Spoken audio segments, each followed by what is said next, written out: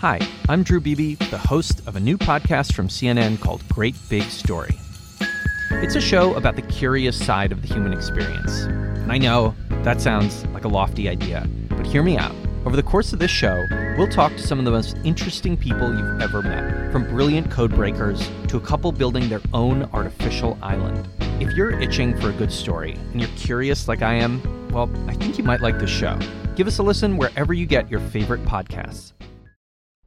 And good evening on the day when the southern and western United States is breaking single-day records for new coronavirus cases. Not for the first time this week, a day after the U.S. recorded its third highest single-day case total overall, and a day where a new influential model said if people would wear masks, the death toll would be significantly reduced. You might hope the President of the United States, facing cameras during a news conference in the Rose Garden at the White House, would have something to say about it all.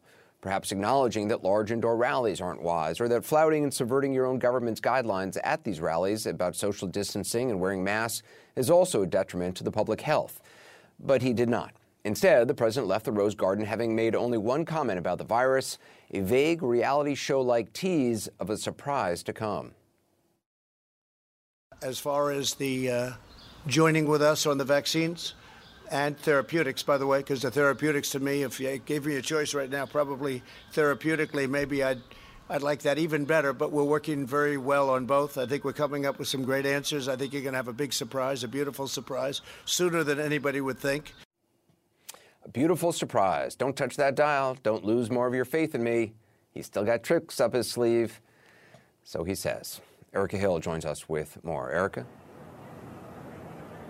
Hi, Anderson. Good evening. It's interesting the president is not wearing a mask because more and more what we're seeing across the country is those masks are being mandated, if not at the state level, then certainly at the local level, as concern grows with cases and hospitalizations surging.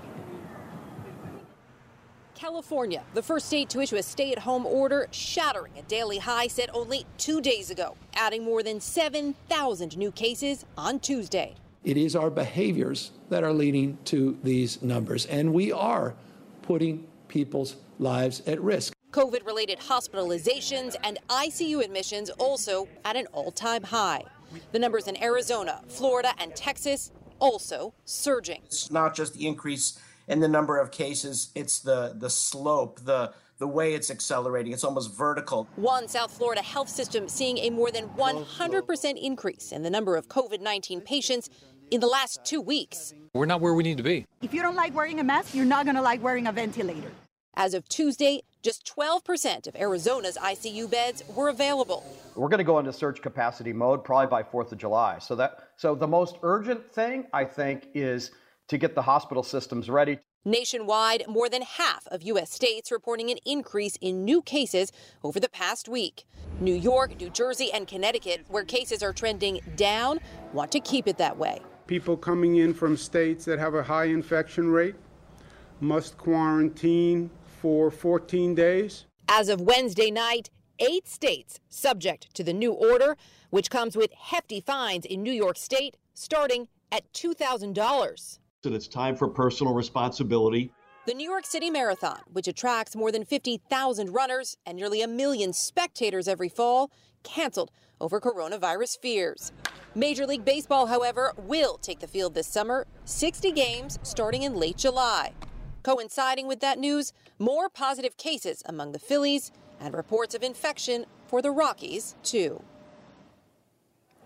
And where do states stand on the mandatory use of masks?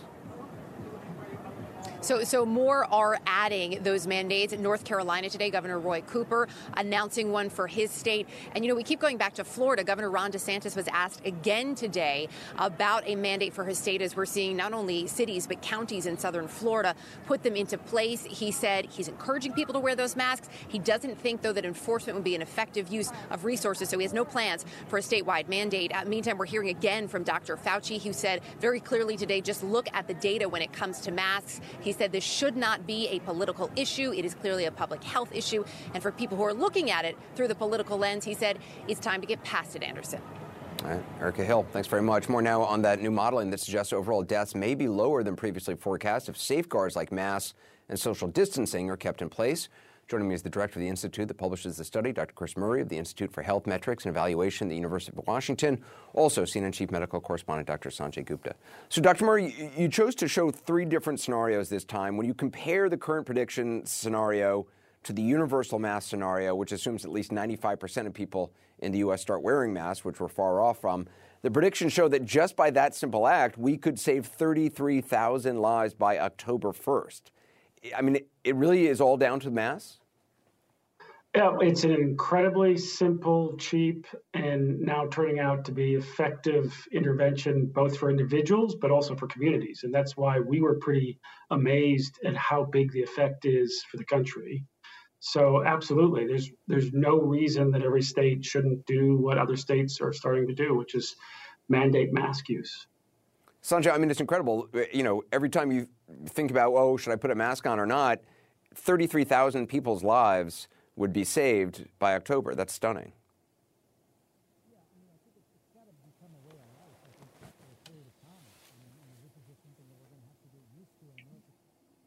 Sorry, we had problems with Sanjay's mic. We'll continue with Dr. Murray.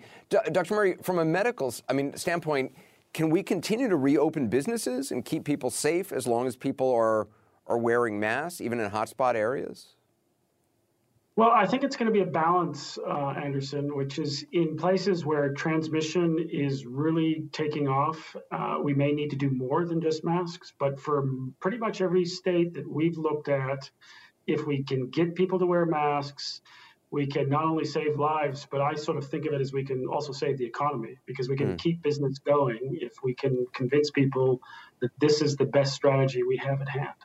Yeah, Sanjay, I mean, that's what's so, it seems harmful about what the administration is doing. On the one hand, pushing for reopening, and at the same time, not pushing with equal force to remind people that, okay, wear masks when you're out, social distance when you're out and going to businesses. Yeah, they're not advocating for the things that would keep us from going back into shutdown mode again. So that is an irony, you know. And I will point out there are countries around the world, including South Korea, which never really went into a shutdown mode, but because of testing and because of masks, they've had tremendous success. I mean, they've had fewer than 300 people who have died here. You know, one thing that sort of strikes me here, and I'm curious because we've talked to Dr. Murray so many times over the last few months, is that still though 146,000 people you say would still die even if 95% of people are wearing masks, right? Is that true? I mean, does that make the argument that we still need to go into some sort of shutdown or stay-at-home mode? Well, remember that, 121,000 of those deaths have already occurred. So, yes, there's still going to be 25,000 people that will likely die between now and October. But remember, we're in this for the long haul because we know that there'll be more in the fall. And so I also think we have to temper the strategies with that longer-term view. So I think our best strategy right now, outside of the big hotspots, is really to focus on mask use. And then in some of the hotspots, yes, we may need to scale back on some of or reimpose some of the mandates.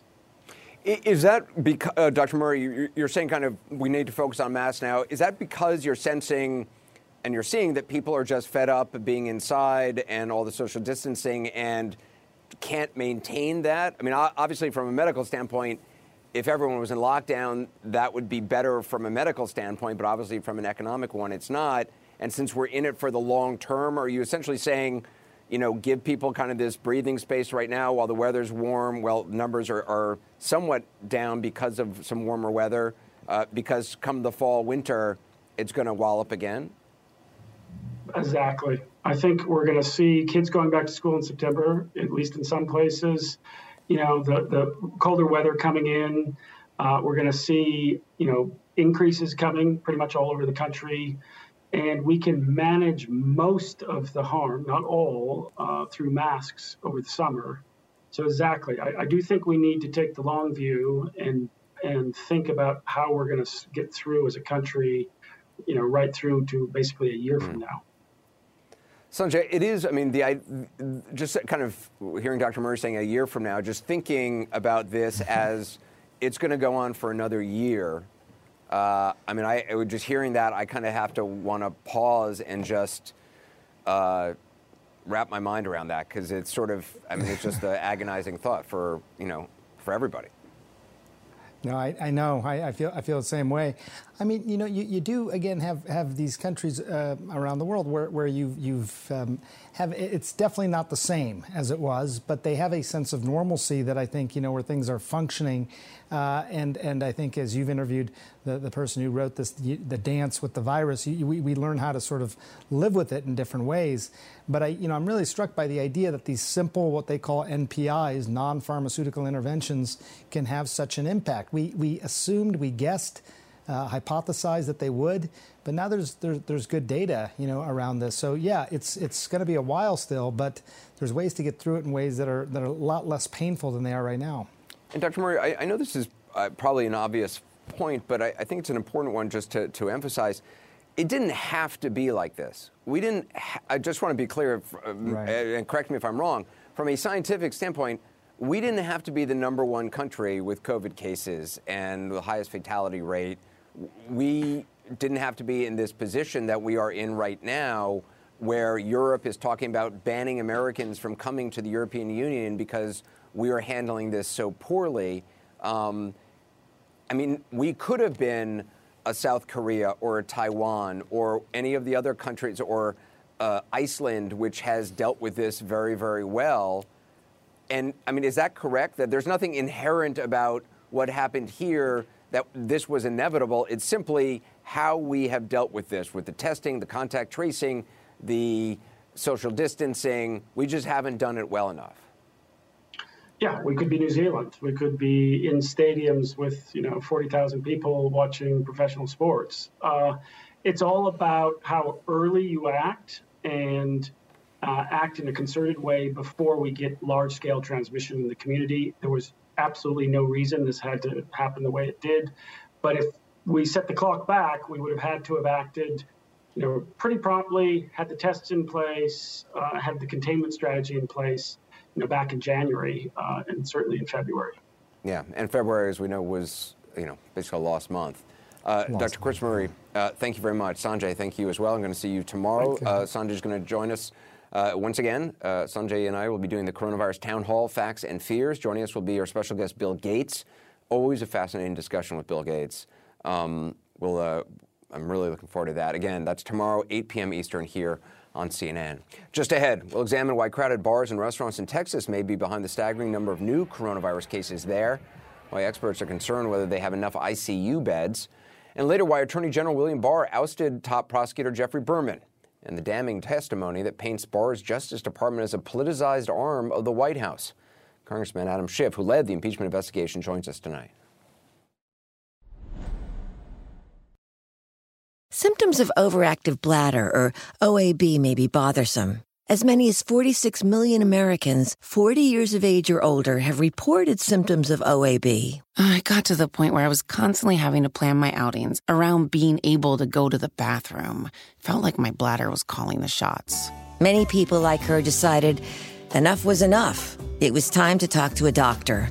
We spoke to a few of them to hear their stories in their own words. Listen in at oabmed.com and hear how they discovered Myrbetriq mirabegron. Myrbetriq is a prescription medicine for adults used to treat OAB symptoms of urgency, frequency, and leakage. Do not take if you have a known allergic reaction to Myrbetriq or its ingredients. Myrbetriq may increase blood pressure. Tell your doctor right away if you have trouble emptying your bladder or have a weak urine stream. Myrbetriq may cause serious allergic reactions like swelling of the face, lips, throat, or tongue, or trouble breathing. If experienced, stop taking and tell your doctor right away. Myrbetriq may interact with other medicines. Tell your doctor if you are taking thioridazine, Mellaril and Mellaril-S, flecainide, Tambicor, propafenone, Rithmol, digoxin, Lenoxin, or sulfenacin, succinate, Vesicare. Tell your doctor if you have liver or kidney problems. Common side effects include increased blood pressure, common cold or flu symptoms, sinus irritation, dry mouth, urinary tract infection, bladder inflammation, back or joint pain, constipation, dizziness, and headache. See our ad in Reader's Digest magazine or call 1-855-697-2387. Hear real stories about how Myrbetriq can help OAB symptoms at oabmed.com and ask your doctor if it could help you. That's oabmed.com. Tonight we've been talking about the spike in cases. One of the major hotspots is Texas. There's an unmistakable rise in the number of new cases. You can see here the daily new case count stayed under 2,000 per day. That's until around Memorial Day weekend when it spiked. today, Texas announced 5,551 new cases, another new record in a month of them. It's not just a rise in cases that worries health experts, but the rise in hospital beds, with our next guest concerned that intensive care units in Texas could fill up in the coming weeks. Joining me now is someone you heard from at the top of the program about the rising cases, Dr. Peter Hotez. He's Dean of the National School of Tropical Medicine at Baylor College of Medicine in Texas. Dr. Hotez is also working on a potential COVID-19 vaccine. Dr. Hotez, thanks for being with us. You're saying this rise in cases is vertical, and if this trajectory keeps going, quote, Houston would be the worst affected city in the U.S., maybe rival what we're seeing now in Brazil. That's pretty startling. Can you just give me a sense of how that might actually happen? Yeah, I mean, what we're seeing now, Anderson, is what I call an exponential increase. If you've seen what an exponential curve looks like, it looks like it's a bit flat, then it goes up almost vertically. And in fact, that's what seems to be happening right now in Houston, and not only in Houston, but we're seeing a similar acceleration in Dallas, in Austin, and San Antonio. So our big metro areas seem to be rising very quickly. And some of the models are, on the verge of being apocalyptic. We're seeing the models coming out of University of Pennsylvania. Now it's a model, but the numbers say that we'll have a fourfold increase in the number of daily cases by July 4th in Houston. So right now we're already seeing a steep acceleration, 1,000 cases a day. We're talking maybe 4,000 cases a day by July 4th, weekend July 5th. So that is really worrisome. And as those numbers rise, we're seeing a commensurate increase in the number of hospitalizations and ICU admissions, and you worry you get to the point where you overwhelm ICUs, and that's when mortality goes up. Right now, we have ICU beds. We still have room to go. Our Texas Children's Hospital, under Mark Wallace, our CEO, is now opening up the Children's Hospital for adult beds. MD Anderson can open up beds. So we still have more room, but who wants to go there? We need to do something to halt community transmission right now. I want to play something that the Texas Governor Abbott said yesterday, warning Texans about the virus. Because the spread is so rampant right now, there's never a reason for you to have to leave your home unless you do need to go out. The safest place for you is at your home. So Governor Abbott is urging people to stay at home, but it's not a stay-at-home order. And the fact of the matter is Texas was one of the earliest states to reopen. Do you think his approach back then is why we're seeing this spike now? Well, he started out pretty strong. We started out here in Texas very strong. We saw what was happening in New York back in March and April, and we implemented a very aggressive social distancing program, and that was extremely successful. So we probably stopped the virus from really taking off because we halted it early, much earlier than New York did. They probably had transmission for 5 or 6 weeks, and that's why they had thousands of patients in their intensive care units. We probably had transmission just for maybe 2 or 3 weeks, and the consequence of that was we never saw that big surge. So we were doing great. But then you just had Chris Murray on, and I've been talking with Chris, and the modelers at the University of Washington were saying, look, keep this lockdown and throughout the month of May, and then you can get to containment mode. That means less than 1 new case per million residents per day, and then your public health system should be able to handle it, very much like we're seeing in New Zealand. But we didn't go there. We opened it up at the end of April, and then after Memorial Day, the cases started to rise.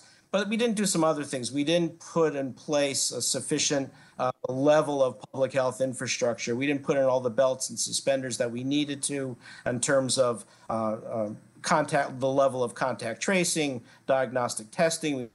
We never put in an app-based system for looking at local areas of rise of cases of fever. So Houston Texas isn't doing what we call syndromic testing. So they're not doing the contact tracing that you had hoped they would be. It's in place, but not at the level and scope that, for instance, we're seeing in New York and elsewhere. So there were some good pieces in place, but not at substantial level that we needed. And now we're seeing the consequences of that, of all those things, this very steep rise. We also didn't probably have a level of public health communication because although I think the governor is well-intentioned, doing a quarter, then 50%, and not just the governor, but the county executives and the mayors, I don't think the people really heard that because we were driving around Houston People didn't have masks on. They were piling into bars and et cetera. Yeah. Dr. Peter Hotez, I appreciate you being with us. I'm sorry it's with this message, but I appreciate it. Up next, Republicans defending and generally downplaying President Trump's remarks about Kung flu.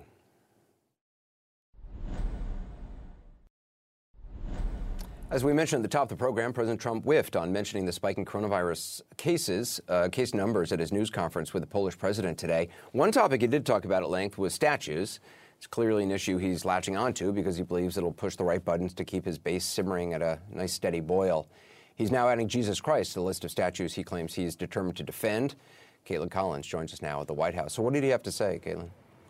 Yeah, Anderson, I don't think there have been any widespread calls to bring down statues of Jesus Christ. I can really only think of one person that has suggested that's a prominent figure. But the president addressed it today in the Rose Garden as he was standing next to the Polish leader there. He was talking about this and saying that he believes Democrats don't even care, that the people who are tearing down these monuments don't even know why they're tearing them down. I think many of the people that are knocking down these statues don't even have any idea what the statue is, what it means, who it is. When they knock down Grant, when they want to knock down Grant. But when they look at certain, now they're looking at Jesus Christ. They're looking at George Washington. They're looking at Abraham Lincoln, Thomas Jefferson. Not going to happen. Not going to happen. Not as long as I'm here. Anderson, what's so interesting about that is this evolved from where the president was initially saying we shouldn't rename military bases named after Confederate leaders, generals, military members, and now the president is changing it to basically saying that if you start to take down those kinds of monuments and those kinds of statues, then you're going to have to take down ones of Thomas Jefferson and Jesus Christ. You know, he didn't mention those Confederate leaders today while he was in the Rose Garden, but that's the equivalency that the White House has been making. Right. I mean, it's an argument that's often made when it's discussed about this whole idea. And I mean, it's clearly the president has been casting around for things that he believes will, ignite the base. It was, as you said, it was the bases named after Confederate generals. That didn't really seem to take off. So now, I guess Jesus Christ is a button he thinks he will push, and that will have the most resonance. He's talking about an executive order. What does that even mean? We really have no details on that. He said today that that's something he thinks he's going to sign by the end of the week. Basically, he wants to be able to punish people who are trying to tear down statues like how you saw happening in front of the White House the other night, trying to take down Andrew Jackson, of course, a personal favorite of the president's statue. But there's already a law that was enacted in 2003 that does punish people who try to do that. So it's not really clear what the president would be doing that's different here. He even kind of hinted at that today, saying it would only really reinforce it. So it seems to be more of a messaging tactic. And like you said, it comes as the president is trying to stoke certain culture wars because he's looking at major polls that show he's 14 points down to Biden, and his political advisors say it's something he's obviously taking note of. Yeah. Caitlin Collins, thanks very much. President Trump's comments about the Kung flu virus also still attracting attention. Kellyanne Conway had once denounced the term, of course, but now the president has said it out loud twice this week. Magically, she appears to have rethought her answer. How do you know the way how do you know that people aren't anticipating that or not connecting that? You don't know that. While the president is saying it, he's also saying this virus came from China. China is responsible. He said it's called many different things. It's called the Wuhan virus, the Chinese virus, and then he used another term. You can ask him, how's that? You should have come forward 100 days ago when you had the chance. You lost your opportunity. You lacked the courage to tell everybody who said that to you. Kellyanne Conway, profile in courage. 2 Republican senators also refused to criticize the phrase today. Ron Johnson of Wisconsin said he wouldn't lose any sleep over it, and when asked if it was racist to say, responded, quote, "We are just way too sensitive about these things," says the white guy. Lindsey Graham said people don't care what he calls the flu, also a white guy. And when pushed on whether he thought it was racially tinged, said, quote, "Was the Spanish flu racially tinged?" The funny thing is, Lindsey, it actually was. Spanish flu, you may not know this, Mr. Graham, Senator Graham, didn't originate from Spain. Got labeled that, and Spain suffered because of it, and we still think it originated in Spain because during World War I, many newspapers were censored. Wartime censors minimized reports of the illness in their countries because they didn't want to demoralize people during the war effort. The Spanish press didn't censor reporting, so it seemed like Spain was where the flu began because there were actually reports about it in Spain because the reporters weren't censored. Medical historians are still unsure exactly where it originated from. So yeah, Lindsey Graham, it actually did become racially tinged. Joining me now is Bakari Sellers, a former Democratic South Carolina House member. He recently released his memoir, My Vanishing Country, which I've just finished and is a really good book. Also joining us is Andrew Yang, a former Democratic presidential candidate. Both are CNN political commentators. Andrew, I mean, we just saw Kellyanne Conway not only defending this term, which she once, said was wrong to use, then turning around on an Asian American CBS News reporter, basically blaming her for not revealing who she said used the term Kung Flu in the White House in the first place. I mean, it's hard. I don't know. I mean, I don't even know what the question is in this. But why is it so hard? I guess why is it so hard for people around the president to just say something is offensive or wrong? And I mean, especially when they have already said it's wrong, but then when the president uses it, she contorts herself into like a pretzel, trying to come up with explanations. Well, this is the bind that Trump supporters find themselves in that they have to defend something that they themselves criticized a number of days or weeks ago. And we all can see exactly what's happening, Anderson, where using a term like this is just Trump's attention to distract attention from the fact that the administration has completely botched and mishandled the coronavirus pandemic. The doctor you just had on is talking about how we're seeing cases surge in 23 states plus around the country. And so this is his, in my opinion, very ineffective attempt to turn the conversation in a different direction. And it puts people like Kellyanne in this impossible position where they have to say something that's the exact opposite of what they were quoted directly on camera saying just a number of weeks ago. And Bakari, I mean, it's not just Kellyanne Conway. You had Senator Mitch McConnell, who's married to a woman who's Asian American. He was asked the other day how he personally feels about the president's use of Kung Flu, and he basically stayed silent. He said, "Well, you'll have to ask, but maybe you should ask that to his wife." Yeah, that's depressing as a husband. I can tell you, my wife expects me to stand up for her more than that. But the president is racist, and racists do racist things. I mean, I actually want to look at the broader sense of the phrase and the environment in which he said it, which ties into something earlier in this segment. The president said Kung Flu in the middle of a church in Arizona and amongst evangelicals who waited on him with bated breath to say it, and then they cheered. And so, I don't have a level of expectation for Donald Trump. I thought Donald Trump was racist since he rode down the escalator and stated that Mexicans are sending us their rapists. In fact, I'll go back further than that. I thought Donald Trump was racist since he talked about the Central Park Five. In fact, I'll go back further than that. I thought Donald Trump was racist since he got in trouble from the Department of Labor for marking housing applications with the little letter C for colored. So this is a history. This is a pattern. I don't have any level of expectation for Donald Trump when it comes to the issue of race. But I mean, there are people in this country who will turn a blind eye to his blatant racism. That's what my problem is. I mean, in that church of evangelicals, just to tie it in a bit, I mean, imagine if they found out that Jesus was actually a brown Middle Eastern refugee. I mean, their heads would probably explode. So he's playing into these culture wars. It's not winning. It's only going to get worse between now and November. And I wish people got more friends in this world. Right now, we're living in a world where we don't have empathy. And in that way, you don't know if this is racist or not, maybe. But you should talk to one of your friends who's of Asian American descent. You should actually have friends in this world who can tell you and call this BS out for what it is. Andrew, I mean, clearly the president's been, as you said, kind of casting around for things that will ignite the base, keep everybody riled up, keep media focused on this and distracted. Do you think this stuff works? I mean, still, I remember in the 80s when I was, in high school and college, I remember there was, people would use burning the American flag as the touchstone that would get everybody very upset, for understandable reasons, but nevertheless protected speech according to the court. Do you think it still has the same power? Because it seems like that is the Trump playbook right now.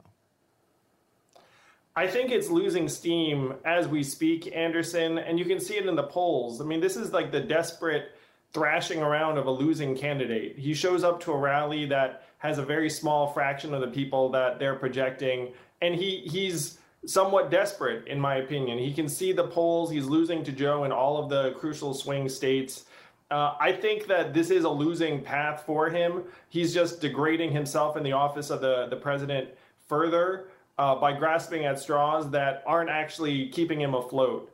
I wish he could figure out a path that did not involve racist comments that end up throwing millions of Americans, under a rhetorical bus. But here it is, and hopefully we can get him out of there and call an end to this presidency in 4.5 short months. Bakari, do you think it still works? Because, I mean, I'm not sure I believe, polls, especially right now, but, national polls, even state polls. But do you think this works? I mean, it worked in 2016. I mean, let's be honest. I mean, I love both you and Andrew with all my heart. But, I mean, in 2016, we saw an election where we knew Donald Trump was racist going into the election, right? And we had the most qualified woman in the history of politics run for office, and people still chose the racist over her. I mean, so this isn't new. And what we're hoping for, though, is something this country has not bared out. We're hoping that this country will finally turn the page. And yes, we have NASCAR. Yes, we have Taylor Swift. Yes, we have all of these things that are happening during this moment, which show us that this moment may be different, but we still have to run through the tape. To Andrew's point, we have 4.5 months. And this, if we do not do something, if we're not participatory in this democracy, then Donald Trump will get elected because that racism has won before. Bakari Sellers, Andrew Yang, appreciate your time. Thanks very much. Up next, just days after Attorney General Bill Barr forced the removal of a top federal prosecutor, another federal prosecutor testifies on Capitol Hill and says there's political pressure at the Justice Department from the highest levels. We'll talk about all of it with Democratic House Intelligence Chairman Adam Schiff next.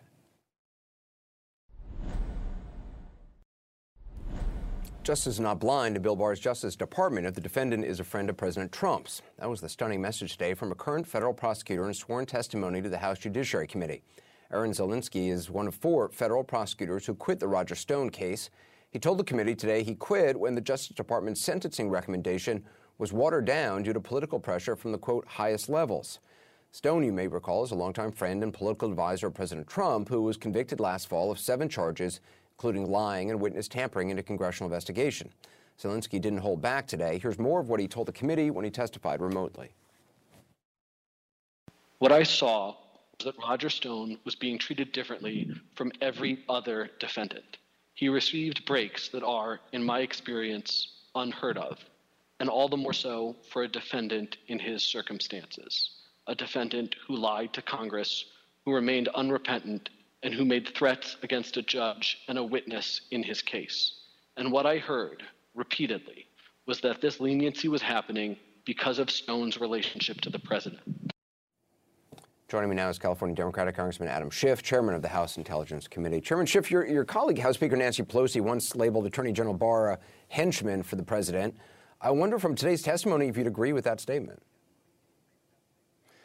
I certainly would. I've always said that he's the second most dangerous man in the country, and what he's done to that department that I served with for almost 6 years is so reprehensible and dangerous to the rule of law, because there are now 2 standards of justice.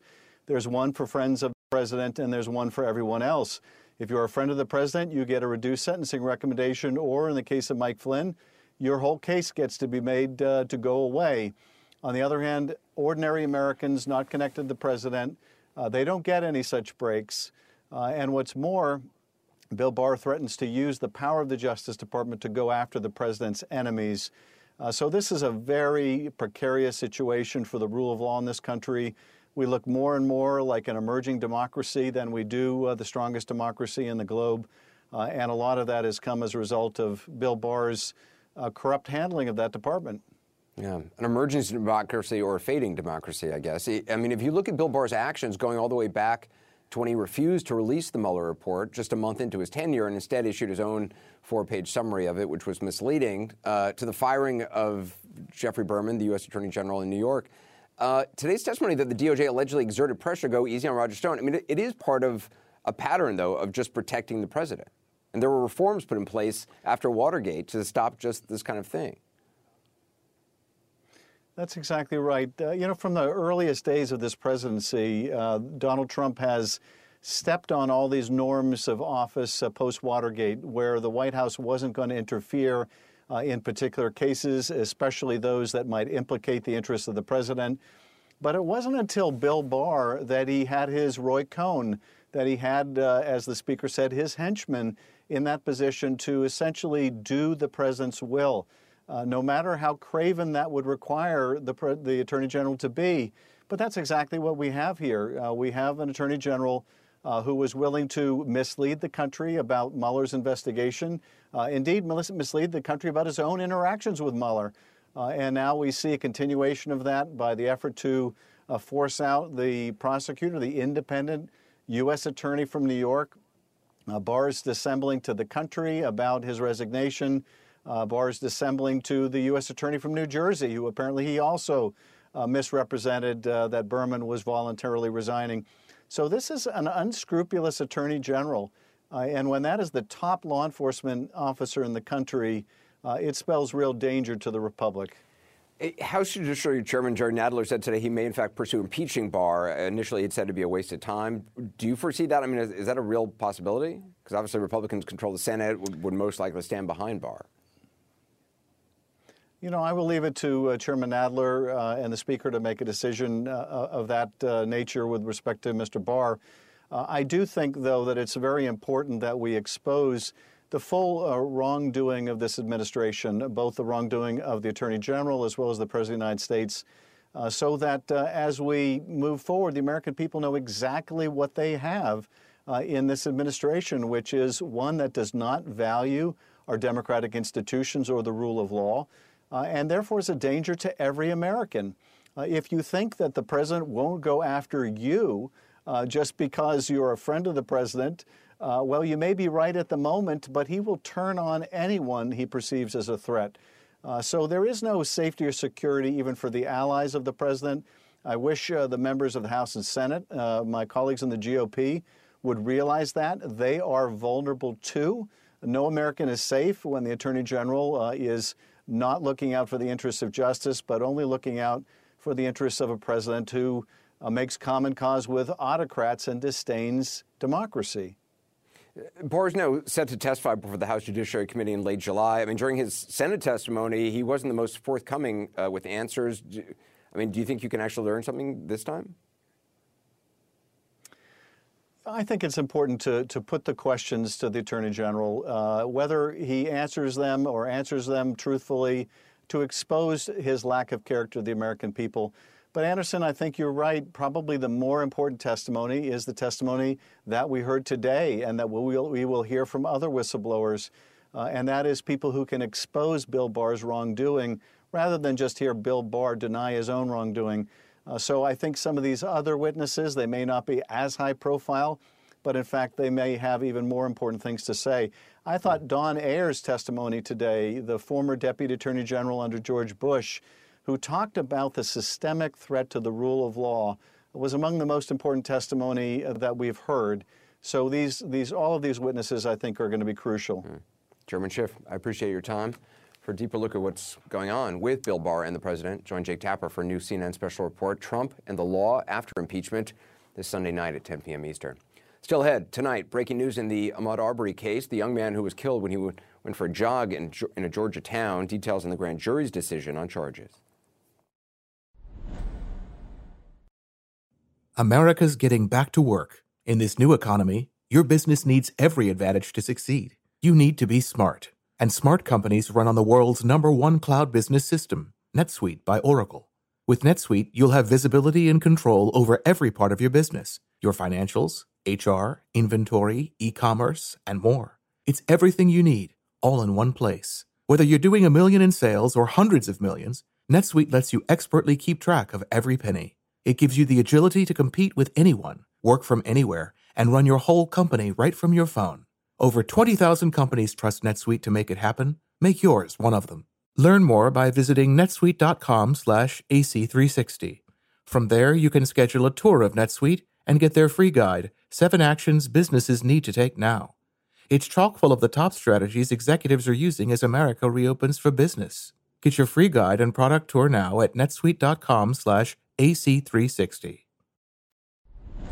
Let's check in with Chris, see what he's working on for Cuomo Primetime. Chris? How you doing, Coop?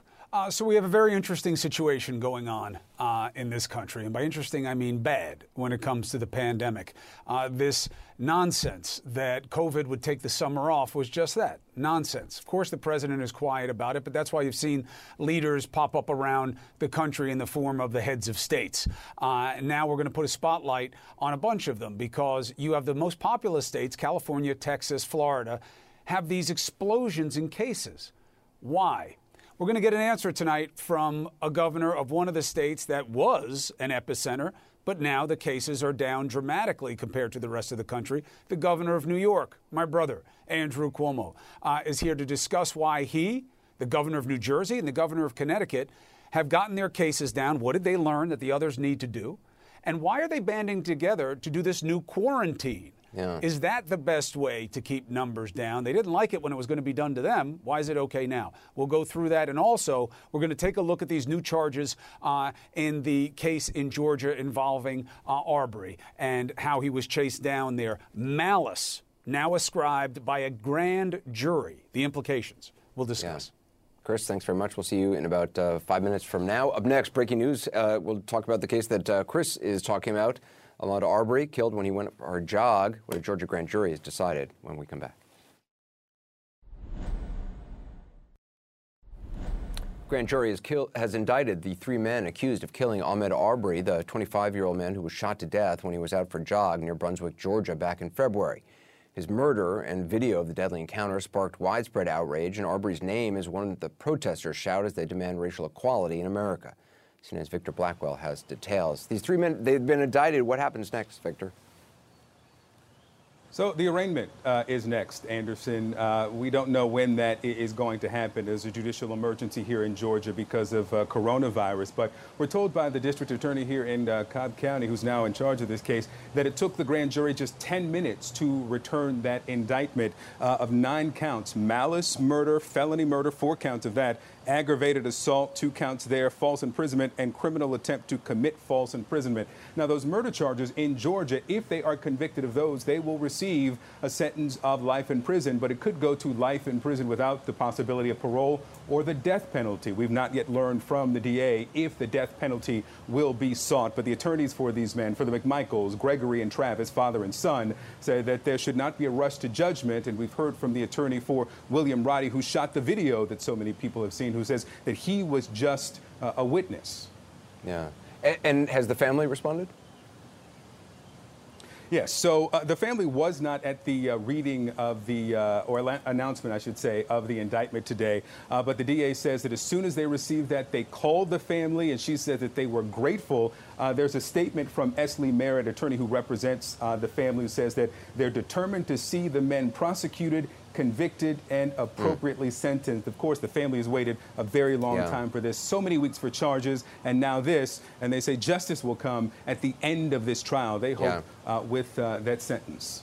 Victor Blackwell. Victor, thank you. The news continues. I want to hand it over to Chris for Cuomo Primetime.